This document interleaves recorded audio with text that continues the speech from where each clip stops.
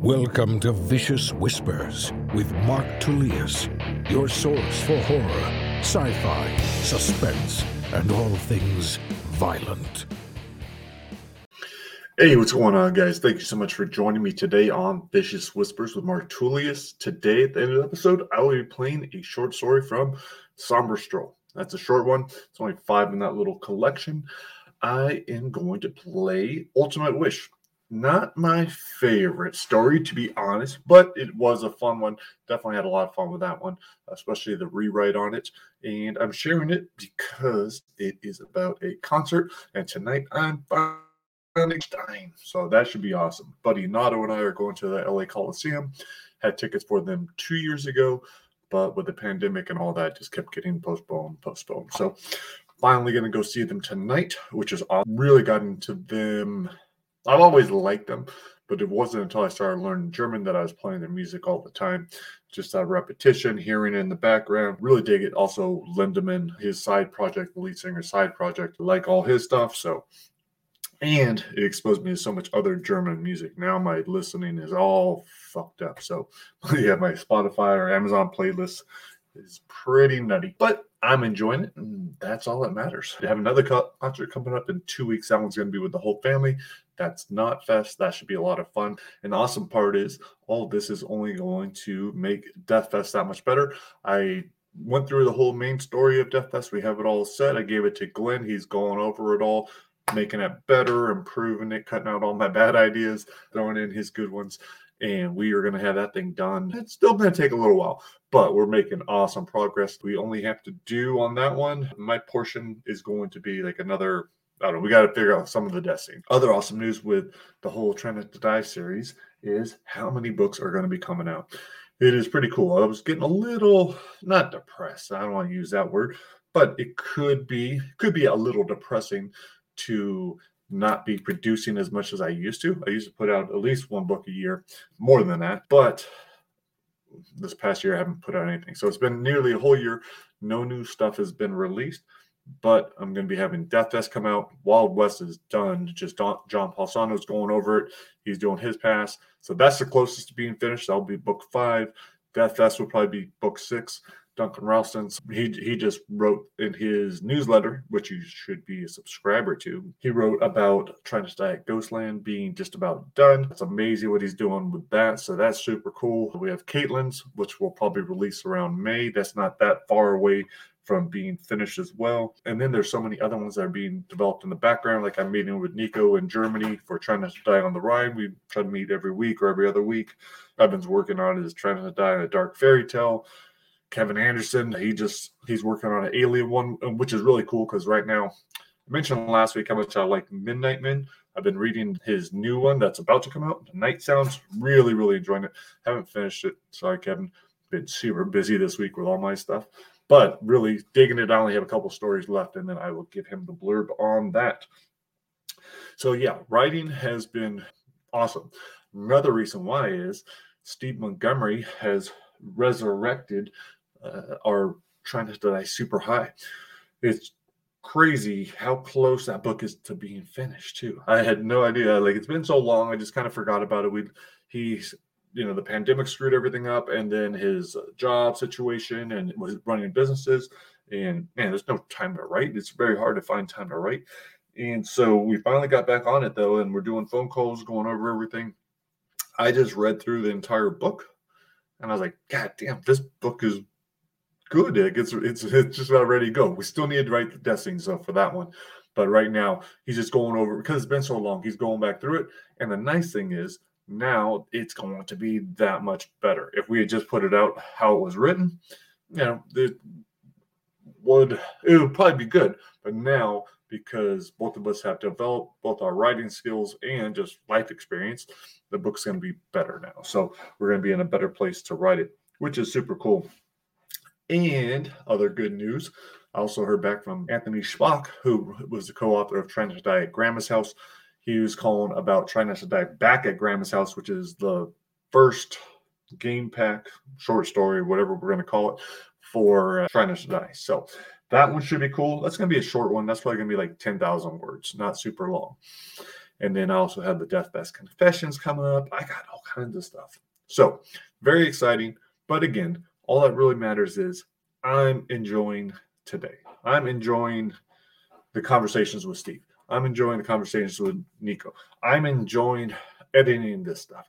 I'm enjoying, like, everywhere I go, I'm carrying pages with me. It's like, okay, yeah. I was like, I got 5 minutes here when I drop off my daughter. Let's knock something out. Let's read through this chapter. Let's figure out what we need to fix up here, but just having fun with it. So that has been super cool. I'm going to keep that up. I think one reason why I had such a great week is I started off right with a cool in-person class, yoga class on Sunday. I was intimidated going in, which is ridiculous, thinking it's yoga, because yoga you're supposed to do at your own pace. And so you can get through anything, just modify it. But of course, with the ego and everything else, I want to go in and do a good job and be able to do everything. So I was a little intimidated going in, got over that right away. It was at Child's Post Studio in LA with Lauren Ekstrom from the Inner Dimensions app. I always talk about them.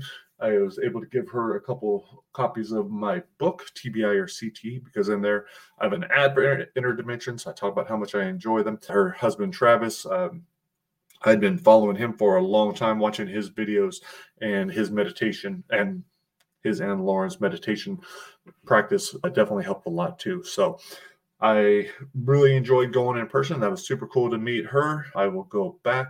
I don't know how often I will do a in-person class. It was cool. The energy was really cool and everything else. But I was also like, it's not that much different from hearing her on the TV, because usually I have my eyes closed. So I don't know if there's a bunch of people around me if my eyes are closed. And it's cool when you can hear everyone else's breath too. And sometimes that, unless you're thinking about COVID, and like, fuck, how many of these people are dirty? But that wasn't going through my head either. So it was a really cool class. I enjoyed it. Excellent teaching. Can't say enough about the Inner Dimensions. Her and Travis have an amazing program. So if you were looking for a yoga program, do that. Another thing I added in this week was the tonal machine. We'll see how long that keeps up. I wanted to get back into weightlifting. We have it here. It's a pretty awesome machine. I just don't use it. I think because I was spending so much time on the yoga. So I was like, okay, I'll reintroduce that. Part of that is because I want to do it with my kids. My daughter, who's just finished on volleyball, she got a couple more weeks, but they won yesterday, which is awesome. But she's already on to the next thing. She's thinking about wrestling. She loved jiu-jitsu. It's been a while for that. So instead, she will be going into wrestling to scratch that itch. And right now, she's a little bit worried about, how strong she is and getting in better shape. So I was like, awesome. That's it. Let's do it together. I'll help you as much as you want or as little as you want. But I think by having, if I'm coming down here, if I'm doing these workouts, whether or not they see me, they'll know. I'll tell them that's going to motivate them. I saw that they have some boxing workouts and stuff, which are shorter. Some of them are only 10, 15 minutes. So I was telling Jake that we can do those together right after school. That way he's getting he's getting exercise. He hasn't been getting enough probably. Oftentimes we come home, maybe we might do a little bit of swimming or something like that, but that's probably it. And I don't think he's getting enough at school. So I was like, if we could do that, that'd be awesome. When I was talking to Jake about it, I said, hey man, you don't want to be the only kid at school that doesn't know how to box. He's like, Dad, I don't think very many kids in my school know how to box. I was like, yeah, well, be the one that does that. So why not? I said, it's a good skill to have. But the most important thing is have fun. Like, that is a fun form of exercise. Hopefully for him too. I've seen him in the past, and when we hit mitts and everything else, he enjoys it. So I do believe he will like this. I'm not trying to force my stuff on him. I just think it's a fun way to get exercise. And if you get some skills while you're doing it, then that's even better. All right, guys, last thing I'm going to mention, if you haven't done so already, hit me up or hit up Ashley Santana for a link to this weekend's book club. We are reading Bright Side, discussing that September 25th, Sunday night, 7:30 p.m. Pacific Standard Time. Sorry if it's too late for lots of you guys. I hadn't really thought about it until I put an ad out. I was like, I'm not even going to advertise this to people that are on the East Coast because it's going to be too late for you guys, unless you're not like me, who goes to bed super early because I'm an old guy. Whatever. All right, so hopefully you guys can make that. Oh, last bit of good news. Yesterday, I spent making the Ain't No Messiah paperback. So that should be out in a couple of days. Good to finally have that. I'll be able to sell that at different conventions and stuff like that. So that's pretty cool. But I'm going to get out. I have a long day ahead of me. Should be fun. Should be awesome. Should get some writing in. And then should get a lot of headbanging in tonight at Rammstein. All right, guys, I'm going to leave you with Ultimate Wish. This one is narrated by T. Quillen. Hope you enjoy it. It is from Somber Stroll. All right, have an amazing weekend, and I will talk to you later. Peace.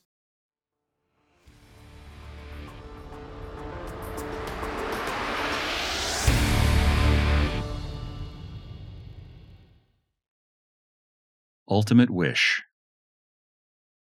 I might be a bit old for a DJ, but the board members seated behind the tables still listen to their music on vinyl. I've been committed to this event for the past month, but not even I knew who the special singer would be. Just that it'd be someone on the Billboard's top 10. I said, I'm honored to have been selected for this, I really am, and giving away all the tickets to students, that's something else. Northwood, the bony old man in the middle, dismissed me with a wave of skeletal fingers. The pleasure is ours. You're helping a young girl's dream come true.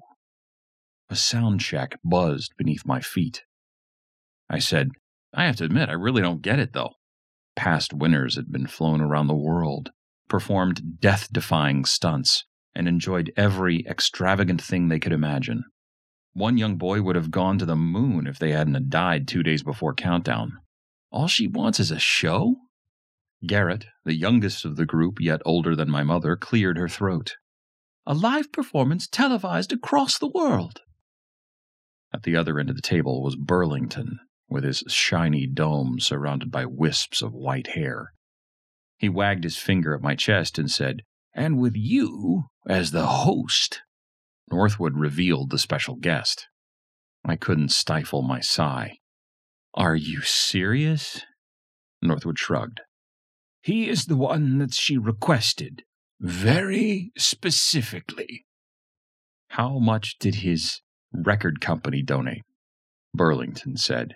Neither Mr. Carter nor anyone affiliated with him in any way has contributed to our cause. This is the kind of once-in-a-lifetime exposure that money can't buy. Have any of you even heard this guy sing? No. I'm afraid I don't keep up with the younger generation's music. Northwood templed his fingers and cracked a small smile. But I'm told you play Mr. Carter quite regularly. I don't touch the programming, Garrett said. Well, Miss Carey wants Mr. Carter up on that stage, so that's what we're going to give her. Of course, I said, sorry for the fuss. Is there anything special you would like me to do or say? Anything I have to plug? Northwood said. No, just understand what a special moment you're giving her. I meant it when I said, I'll do my best. Garrett made a production of studying her gold watch. The show starts in an hour, so you will probably want to head over to wardrobe soon. I'd only done a handful of live shows, and all of those I'd been fully prepared. I asked if I meet the girl and Carter before we got started. Garrett said, By all means. Carrie is with her parents in the room next to this one. Northwood said, Normally we would have put her in the suite, but Mr. Carter was very adamant that he be given the nicest room. What a scumbag. Burlington raised his finger like he was going to scold me. This little girl was deemed worthy of all the contestants. We base this not on her wish, but on her. It's not up to us or you or anyone else to decide whether her use of the wish is wise. She made her choice, and it is up to us to fulfill it. It was like the third grade all over, wearing the dunce cap in the corner. Burlington waited until I held his gaze. That won't be a problem, will it? I promised that it wouldn't, and headed in the next room, curious to meet the little girl who wished for Brian Too Cute Carter, the girl who was dying. I was worried about the performer while she was counting breaths. I put on the brakes before I went too deep and thought of my niece, how a car crash took her at 10. I took a deep breath, blew it out, and prayed I'd say the right things. A huge man answered my knock, his flannel shirt filling the doorway, a thick brown beard hiding his neck. I acted like I didn't see the 5th of Jack and reached out to shake his free hand. You must be Carrie's father. He looked at me through glassy eyes. dark circles smudged beneath them. "Can I help you?" I left my hand out. "Skip Scranton. I'll be making the presentation tonight." His eyes grew brighter, and his hand swallowed mine, pumped it 3 times. "Frank Weaver. Carrie loves you." The sweat was slick between his palms, but I didn't pull away. "I'm honored. Truly." "I thought maybe you were one of the wish people." Frank released his trap, wiped his hand on his jeans. "You know what I would wish for?" I had a pretty good idea, but shook my head. "I'd tell them to let me get my hands on that goddamn cancer. I'd wish for—" From inside the room, a woman said, "Frank, you stop that and let in Mr. Scranton." Frank stepped aside so I could squeeze into the small room that consisted of 1 mirror, a chair, and a couch. Carrie's frail body curled up on the cushion, her head nuzzled on her mother's lap so I couldn't see her face. Her wheelchair folded in the corner. Mrs. Weaver looked like her daily dose might be off, her eyes somewhere else, her hands running through her daughter's unnaturally bright red hair. I lowered my voice and nodded at Carrie. "So, this is the lucky lady," I said, wanting to kick myself for not using a better word. Frank smiled. 1,242 entrants, and they picked her. That's something, isn't it? I didn't know a thing about her, but I said, "I'll say." How sad my time finding out about her would be less than 5 minutes. She must be pretty special.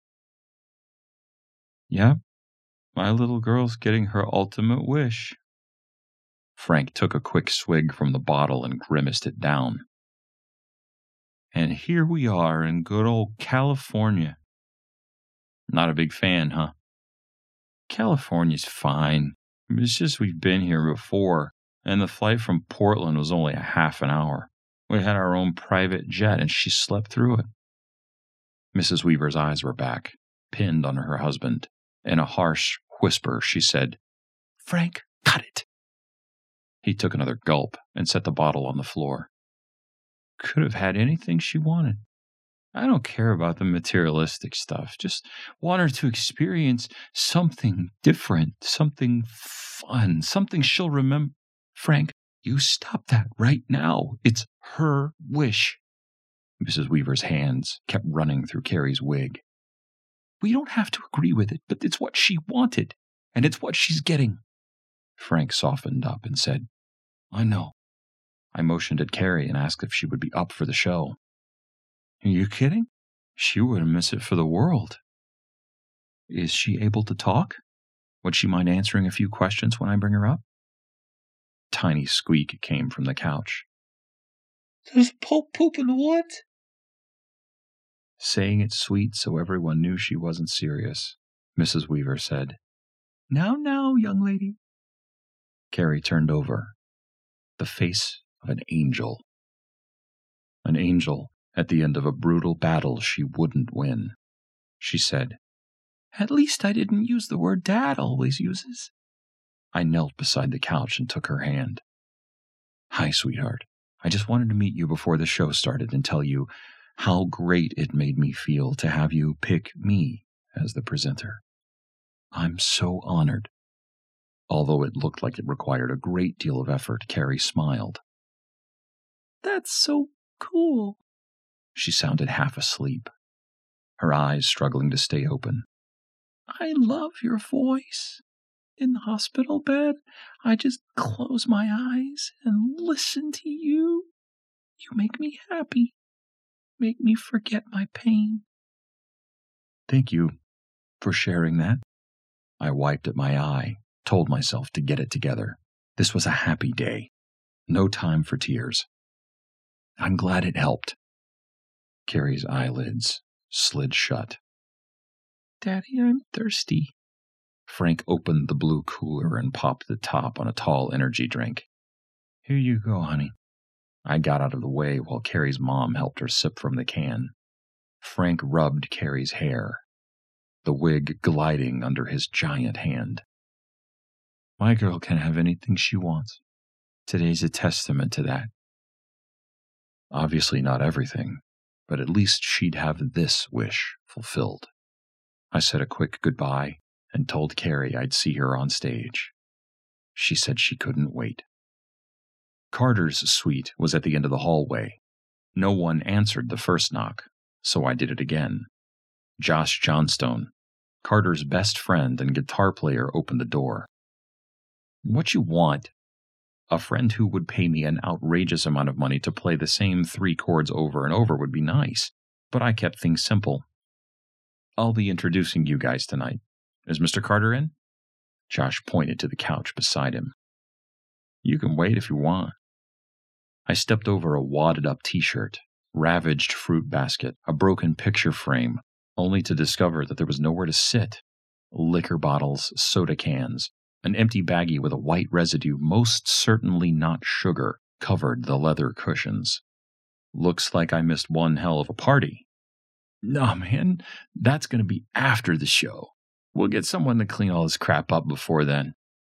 The bedroom door opened, and a shirtless Brian Carter walked into the room, buttoning his jeans. Barely glancing at me, he grabbed a box of chocolates, inspected it, and then let the box fall to the floor. I picked up a barely touched box off the couch. "There's some in this one." Carter pulled out a swirly truffle, left me holding the box. "All about knowing what you like and sticking with it." He tossed the chocolate into his mouth and nudged Josh's shoulder. "Speaking of which, want to do some sticking?" A gorgeous blonde strolled out of the bedroom, a leather jacket draped over her shoulder. She walked past Carter and brushed her hand across his back. "Sorry, Brian, but we had a deal." She sounded just as sexy as she looked when she draped the jacket over the bar stool and said, "There's only one of these, and you're wearing it." Blondie was barely out the door when Carter told Josh, "Sorry, bro. Don't trip, though. She wasn't all that great." He was full of shit. I'd attended more than enough Hollywood parties to know a pro when I see one, and I guarantee Blondie hadn't come cheap. Carter turned to me. "So, you the presenter?" "That's me, Skip Scranton." "Oh, I know who you are," Carter said. The way he said it almost sounded like a threat. I ignored it and said, "Is there anything special you'd like me to say when I bring you out?" Carter kept with his stupid smirk. "Yeah, tell him I'll be granting wishes back here after the show. Ladies only, of course." I faked a laugh. "I'm not too sure that'd go over on live TV. Maybe something a little more PC would work." "Now relax, man. I'm just screwing with you. Just tell them the man of their dreams is about to play the #1 hit they've all been dying to hear." I didn't say a word, but I guess my face showed plenty. Carter said, "Now what's wrong?" "Just the choice of words." Josh said, "Dude, the girl, the one we're playing for. What about her? Is she retarded? I don't have a problem with them, but they kind of creep me out." I kept my cool, told him no, Carrie was not retarded. Good. Because I did this one charity deal where this big lug climbed all over me, wouldn't let me go, and he got his nasty drool all over my favorite shirt. Had to throw it out, made it smell like fish. I searched the heartthrob's baby blues, hoped I'd catch a glimpse of goodness. She's dying. "Oh, that sucks." Carter walked over to the thick leather jacket and slipped it on, staring at himself in the mirror, flexing his chest and stomach. He said, "But really, aren't we all?" "Most of us aren't 11 knowing we won't see 12. Carter stopped posing and looked right at me. "I saw on HBO. I heard what you said about me." I'd forgotten all about that panel. How I'd run my mouth a little much. I don't remember what I said, but whatever it was just my opinion. No more important than anyone else's. "Are you done?" Carter asked. "Because if you are, You should probably go down to your precious girl's room and tell her that I won't be playing tonight. Why would you do that? Because I can. It had to be a bluff. I asked, is that the kind of publicity you want?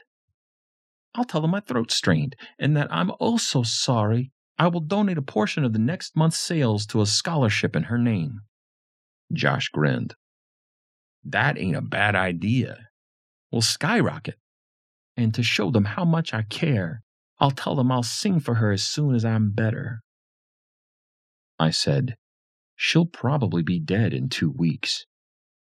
Then you better go out there and tell the world just how good my record is and what a swell guy I am. Carrie deserved better than this jerk, but she also deserved to have her wish granted. I wouldn't be the one to take it away. I promised Carter I'd do what he said. Between makeup and wardrobe, the next hour sped by. Backstage, I walked through my vocal exercises, doing deep breathing, figuring out the best possible way to phrase things. I ignored the sound of the building crowd on the other side of the curtain, all those little girls dying to see a star. The loudspeaker announced my name. Time to get this show started. I walked to the mic in the middle of the stage to a roar of applause. The crowd on their feet, the entire auditorium packed. I waved for everyone to calm down and glanced stage right. 3 board members and Blondie were standing next to Carrie and her parents. Carrie was upright in her wheelchair, wearing a beautiful red dress, the same shade as her wig. Northwood bent down beside her and handed Carrie a gold package just big enough to be a jewelry box. He turned to me and motioned for me to proceed. With the crowd's full attention, I introduced myself and thanked everyone for coming out on such short notice. But this special event wouldn't be happening if it weren't for one very special girl. Tonight we're celebrating Carrie Weaver. Let's give her a warm welcome. A huge thank you for making this happen and letting us all be part of her ultimate wish. I motioned for Carrie to join me. The cue for the curtains to part and reveal the massive screen. The applause was tremendous as Carrie wheeled herself over, looking every bit the excited 8th grader, blue eyeshadow and red lipstick, and those shiny white teeth sparkling. The exercise had winded Carrie, but she kept up the smile and waved hello to the crowd. Carrie's video filled the giant screen behind us. I wheeled Carrie around and rested my hand on her thin shoulder, watched her 10-year rise and 1-year fall. The video ended, and I wheeled us around. The auditorium was silent, except for some muffled sobs. No one yelling for the act. I gave myself 3 beats before I attempted to talk. So, Carrie, the question everyone wants to know. Why did you wish for tonight's extra special guest? It had to be him. Carrie passed the gold present back and forth between her hands. I've been in the hospital for the last 6 months, and I heard this song every day. His voice stuck in my head, playing over and over all day long. I just had to see him perform it in person. The crowd of young girls screamed their approval. I didn't ask Carrie if she knew the song was a remake of a song as old as her dad. I simply said I was honored to be part of her wish, and then wheeled her over to a spot at the edge of the stage. The screen began to rise, and I turned to the crowd. Here's the moment Carrie and the rest of you have been looking forward to. Playing his #1 hit, Died in Your Arms, for the first time live. Here is Carter. Johnston took his spot near the back of the stage while Carter sauntered out in his blue jeans, cowboy boots, and leather jacket. Walked out like he was too cool to be there. Didn't even look our way. Didn't say a word. Just went right into the song. I shouldn't have been surprised Carter was lip-syncing and doing a terrible job of it.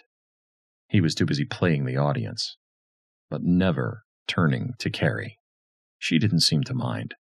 Her smile was still there. All her focus on her idol. The final stanza began, and Carter returned to the spotlight at the center of the stage. Running one hand through his hair, holding the microphone high with his other to block his lips, Carter started the last line. A giant blast knocked me to my knees, blanking out my sight and sound. A light rain on my face. My ears were ringing, the blackness fading. I looked toward the stage. Screams filled the stadium as the smoke cleared. Carter's legs lay on the stage, his upper body nowhere to be seen, a river of red pumping from his shredded torso. I used my upper sleeve to wipe the gore from my face and slipped on the slick floor, trying to get around the wheelchair. Carrie was in shock, her bright white teeth gleaming through all that red. Her present's gold wrapping crumbled on her lap. I couldn't tell if she was registering the mess in the middle of the stage, but positioned myself to block her view. I held both her hands and said, "I'm so sorry, sweetie. Don't look. Close your eyes." Carrie laid her beautiful brown eyes on me. "Why? It was perfect." She pressed a small remote into my hands. "Wishes do come true.